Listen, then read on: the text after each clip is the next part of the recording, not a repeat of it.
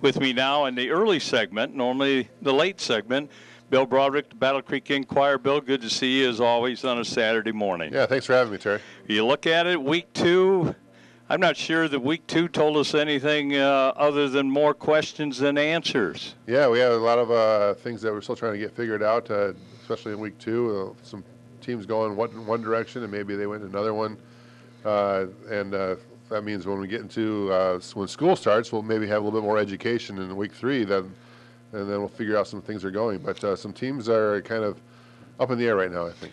Well, you look at it, Harper Creek gets a big win on the road after struggling and getting a win against a much improved Gull Lake team, winning 48-14. Maybe a surprise that as dominant as they were with the win over the Huskies. Yeah, I think actually that might tell us a little bit more about Gull Lake than Harper Creek. Gull Lake has played 2 good games in a row, beating Porter's Northern on Thursday, but Harper Creek is back to what they have been doing. They like to run the ball, and they got things going with Dawson Bartlett on Thursday, and that offense got going after not scoring an offensive touchdown in that first game. So Harper Creek maybe is that stumble, or not really a stumble, but a win in that first game wasn't as much to get excited about, and they're back to normal maybe after week 2, and we'll find out a little bit more as we go forward with them. Battle Creek after 5 turnovers and a loss to Stevensville Lakeshore. Much better performance Friday night, 26-14, a game tied with the Mustangs at one time, 14-14.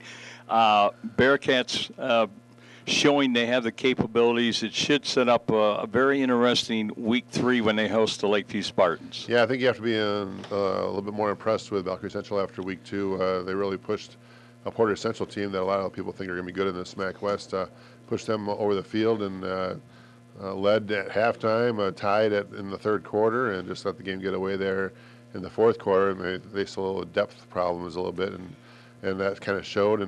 And that really could set up a nice week 3 game with Lakeview, who Lakeview got knocked around a little bit, and they went up north, which hasn't been a great situation for them in the past couple of years. They've lost in the playoffs up north a couple of years in a row now near to Grand Rapids area teams, and they played a Cedar Springs team and lost that game. So there'll be a couple humbled teams that are going to CW Post when they play each other in a big city rivalry game with Lakeview and Valkyrie Central. Penfield Panthers, who a couple mistakes, especially on specialty teams. What could have been their first win of the season, they fall to 0-2, 32-20. A team, I think, on paper, a lot of potential yet, but boy, oh boy, every week is so tough, and it doesn't get any easier with them having Coldwater coming to Penfield on Friday night. Yeah, you really, if you're Coach McGuire, you really wanted that win in game 2 to get things going in the right direction, and it didn't come to fruition there. A couple turnovers, couple of chances for them to really control that game and to win that game and to feel a lot better about themselves. But going 0-2, and you want to get to those 6 wins to make the playoffs, it makes it real hard. And then they have Coldwater, like you said.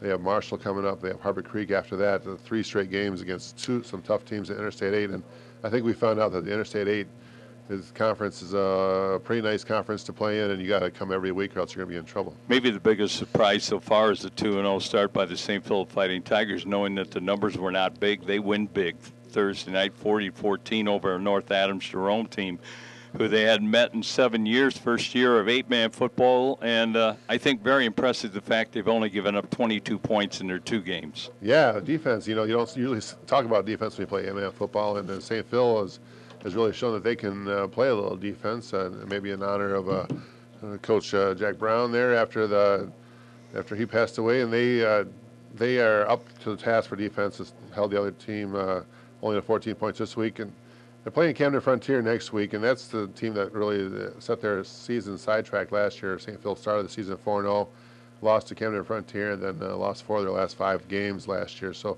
I think St. Phil might have a chip on the shoulder playing Saturday night at CW Post Field next week. I think it'll be a big one. We'll preview that game with Dave Downing a little bit today and much more.